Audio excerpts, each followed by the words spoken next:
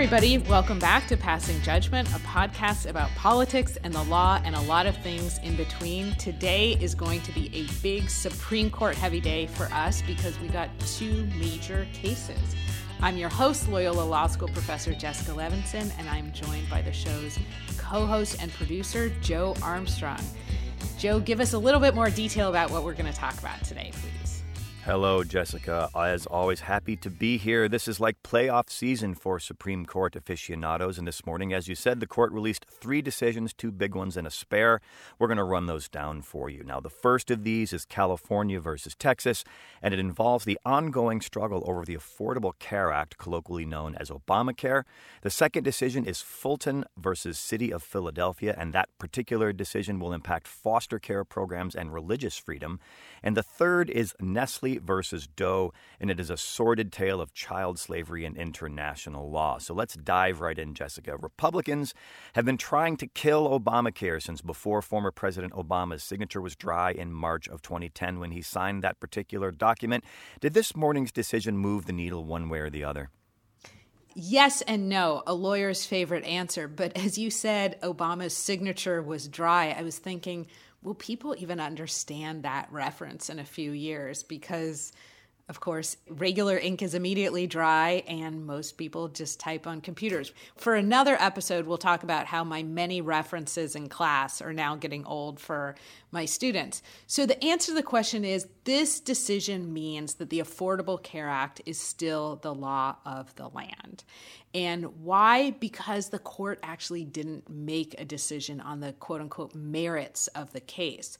The court instead said, there's nobody here who can walk in the courthouse doors, meaning there's nobody here who has standing. Now, let's take a quick step back and really quickly summarize why this case was even before the Supreme Court. As you said, 2010, President Obama signs his signature piece of legislation, the Affordable Care Act.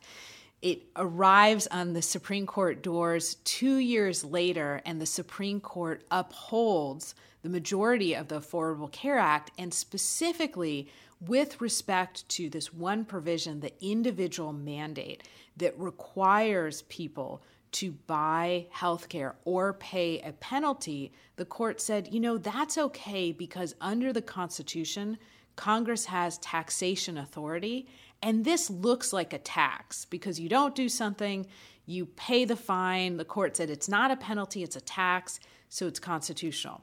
What happens? Fast forward to the Trump administration, Congress zeroes out that penalty. So now, if you don't buy insurance, you don't pay a penalty. The individual mandate is there, but there's no penalty that attaches to failing to adhere to it.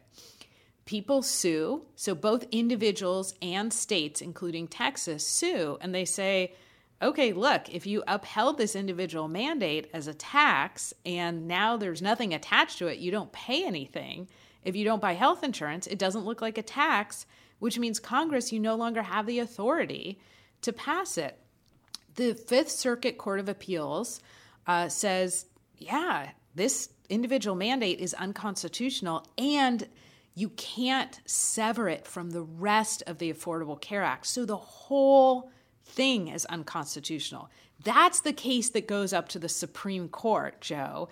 And so I was predicting that we were going to have a bit more of a decision on those two big issues. Is the individual mandate still constitutional, even if there's no penalty? And if it's not, is the rest of the Affordable Care Act constitutional? We didn't get an answer to either one of those questions. Instead, what we got is the Supreme Court said, you know what? The wrong people walked in the courthouse doors. And I know I've been talking excitedly for a while. I'm going to wrap up by saying this. If you want to go into federal court, everybody, you need something called a case or controversy, which means federal courts can't give advisory opinions. And part of showing that you have a case or controversy is that the group or person who sues has to have something called standing. What is standing? In part, it's to show that you have a real concrete injury and that if you win, that injury will be redressed. What Justice Breyer said for the majority of the court this morning is, you're not injured by a statutory scheme that attaches no penalty to failing to adhere to the individual mandate. All right, Jessica. Now, I saw you on the TV news talking about this case, and excellent job, by the way, I'd like to add. And on that TV appearance, you said that it was a bit of a punt by the court. So I know how much you love sports. So can you please explain to us how this metaphor applies, that punting metaphor? Here's the truly depressing thing for anybody who listens to the podcast and enjoys sports.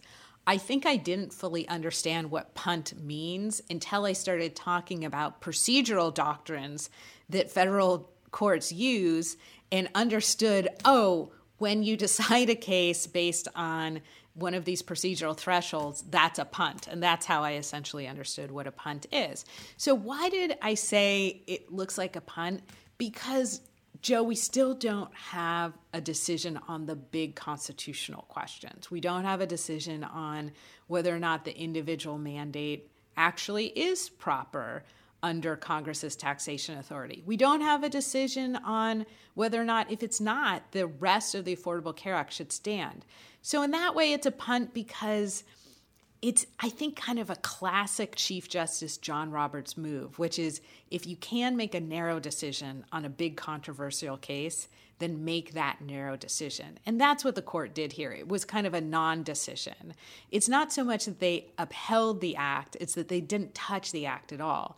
Now, politically, what happens next, because the Affordable Care Act is still the law of the land, my guess is that it really takes the wind out of the sails of any kind of congressional motivation to pass new health care. And so what we're going to continue to live with is the Affordable Care Act, whether or not you love it or hate it. But I don't see that, since it's still around, I don't think there's going to be any congressional motivation to try and pass new comprehensive health care. All right, Jessica, thank you so very much for that assessment. Let's move on.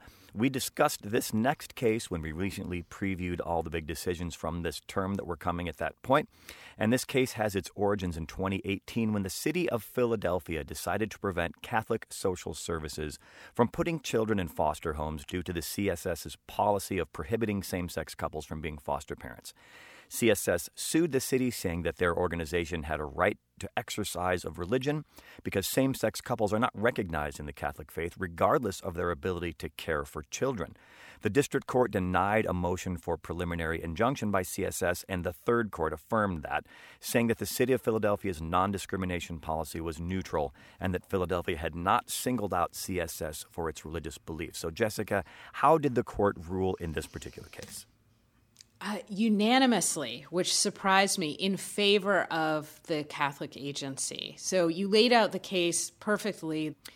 The city of Philadelphia has an anti-discrimination policy, and what they said here is that CSS was violating that because their job was to certify parents to be prospective parents to be foster parents. And they said, we're not going to certify any same-sex couples. And the city of Philadelphia said, you will if you want to work with us. Basically, here's the deal. You can either certify same-sex couples, or we're going to stop working with you and break our contract in the future. CSS, as you said, sued and said, look, under the First Amendment, the free exercise clause, that goes against our religious teachings, and we're objecting to that. And so what the court unanimously said is, you're right, CSS, that this freedom of religion that's in the Constitution, it essentially is going to overcome the city's anti-discrimination law. And this is something that we've seen a lot, which is this matchup between the freedom of religion, and some would phrase it as the freedom from discrimination. And so the court spoke with a unanimous voice this morning, and this was a really robust ruling in favor of religious objectors. All right, Jessica, so what about other dominoes? What are some possible repercussions for this specific case? Will other religious organizations be able to discriminate against same-sex couples when it comes to fostering or adopting children in the name of First Amendment rights? Does it have reach beyond child services? Yeah, I'm going to tackle the end of your question, I think. Does it have reach beyond the particular facts of the case? And the answer is absolutely. Again, this is a matchup that we've seen now and will continue to see. On the one hand, people arguing that my freedom of religion, my free exercise clause rights are being burdened. On the other hand, people saying my right to be free from discrimination is burdened. And this is such an important story in the struggle for freedom for the LGBTQ community. And it's such an important lesson in that the struggle does not end with the decision that same-sex couples can marry. And there was that horrible kind of macabre joke right after that decision came out. You can get married on Sunday but fired on Monday morning. And it's true. The idea was, well, now the Supreme Court has said that everybody, opposite-sex couples, same-sex couples, have the right to get married. But there isn't freedom from workplace discrimination on the basis of sexual orientation in a lot of states. And so we know that the ability to get married is not the end of a struggle for equality. Now, what we saw already looming, and a number of the justices previewed this in the same-sex marriage decision, is that there was going to be this struggle between the freedom of religion, again, and for lack of a better way of describing it, the freedom from discrimination. So what we've seen recently with respect to the COVID-19 restrictions is that this is a court very worried about religious rights. Now, the COVID restrictions weren't about that matchup between freedom from discrimination and freedom of religion. It was just the freedom of religion side of the balance. And we saw that the court really was very skeptical of the government when it was making restrictions that burdened the freedom of religion. And now I think we know very clearly where that balance is going to tilt. So, Joe, a probably too long way of saying, yes, this is a decision that in my mind telegraphs if you're going to walk into the Supreme Court and say that you have a religious objection, you probably are going to have a favorable audience. All right, Jessica, and a long shadow cast by that gay marriage decision just a few years ago. So, Jessica, let's move on. The final decision today involved Nestle USA, child slave labor, and the Alien Tort Statute. The plaintiffs in this case are former child slaves in the Ivory Coast, that's in Africa, who were kidnapped and forced to work on cocoa farms for up to 14 hours a day with zero pay.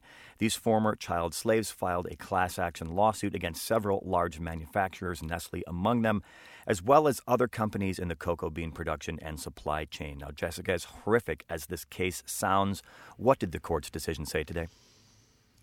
Really horrific. And I don't want to skip over that. I always feel like I'm in the position of saying, so there were these really terrible facts. Now let me pivot to, but I think that is largely my role in life. So let me now pivot to saying, let's not take away anything from how horrible the story is, not a story, how horrible the reality is, and say that the court concluded that this statute, that the Alien Tort Statute, doesn't reach the conduct alleged here. The court, and it was Justice Clarence Thomas writing for the majority, said that the major operational decisions that were made by plaintiffs happened in this country, happened in the U.S., and that plaintiffs didn't establish that the conduct that you need to show under the Alien Tort Statute occurred in the United States. And so that's all a long way of saying the court concluded that the truly horrific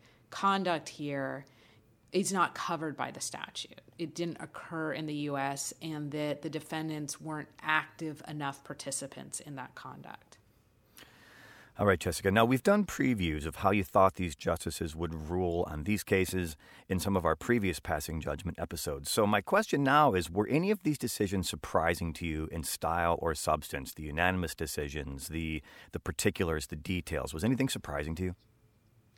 Yes. Wouldn't it be so lovely if I could say, no, not really, Joe, I was 3 for 3. But of course, these episodes are not just for us. We record them and people can go back and listen and hear that I did not accurately predict everything. So with respect to the Affordable Care Act, I thought I was going to be saying to you, Joe, well, today, by a slim majority, the Supreme Court struck down the individual mandate but upheld the rest of the law. Instead, today, by a not that slim majority, the court didn't even touch the act at all. They made their decision on procedural grounds, which we've seen them do in other big cases, like, let's remember redistricting, partisan redistricting. Then with respect to the City of Philadelphia versus Fulton case, the foster care case, I was surprised that it was unanimous. Thinking back on some of the more recent decisions dealing with the free exercise clause, maybe I shouldn't have been as surprised, but I thought that there would be one or two dissents in there. And then with respect to the Alien Tort Statute, not as surprising, just in part because that statute doesn't reach a lot of the conduct that we might expect or think that it would or hope that it would. It just doesn't. It's more narrow than a lot of plaintiffs want it to be. All right, Jessica, we will check your batting average at the end of all these decisions in just a few weeks. They're coming usually by the end of June, right? Yes, usually by the end of June, which is the 1-year anniversary of this podcast. We will get all of the decisions. Okay, thank you for that. And now one more thing before we go, Jessica. I'd like to infuse just a little bit of levity into these serious topics sometimes. And this involves just a very short backstory, which is that my special lady friend and partner with whom I share a living space has a propensity to line things up on the coffee table, like putting the remote control exactly perpendicular to the front of the coffee table or lining books up in perfect little stacks. And this has to do with that TV performance that I saw you do earlier this morning on the big news station. An excellent job, I have to say once again. But watching this, I was struck by the fact that my special lady friend probably would have crawled into the television and straightened your pictures on the wall behind your head. So my question is, do you think that Room Rater, you're going to lose some Room Rater points because of those, or do I need to buy you a level for your upcoming birthday? Oh my gosh, I had such a long week, and it's so fair that she criticized that. And it makes me so sad because, as you know, my highest professional achievement was receiving a 10 out of 10 on Room Rater, but I was in a different location at the time. I was in a different room. So, yeah, I mean, I think the answer is I'm really sorry to your special lady friend, but I think I'm going to tumble because those pictures look like they were in a tumbler. I mean, that's really an accurate insight into me, right? The pictures are there. They probably look, I hope, decent, but there's something askew. So that's maybe it reveals more about me than I would hope that they would. But I will straighten. I actually have a leveler, and I promise that I will straighten all of this out before we reach the end of the term. All right, Jessica, if you're going to boff one thing, I suppose you should boff the style over the substance. And your substance is always top-notch, and thank you for that. Well, I appreciate that, but television is a visual medium, and so I will strive to do better. Joe, I think this concludes our breaking news episode talking about the big 3 cases that the Supreme Court decided. There will be 3 decision days next week. I'm sure you can hear the excitement in my voice, so we could be back a number of times. And we just want to thank everybody so much for listening. You can find Joe on Twitter and Instagram at InDepthDay, me on Twitter and Instagram at Levinson Jessica, the podcast on Twitter at Past Judgment Pod, and on Instagram, the same handle. Thank you, Jessica. And thanks, as always, to our loyal listeners. Please tell your friends about what we're doing here. We're trying to get this podcast into the big leagues. So there will be many more Supreme Court decisions in the next couple of weeks, and Jessica and I will get you up to speed on each and every one of them. If it's hot where you are, stay cool, and we will talk to you soon.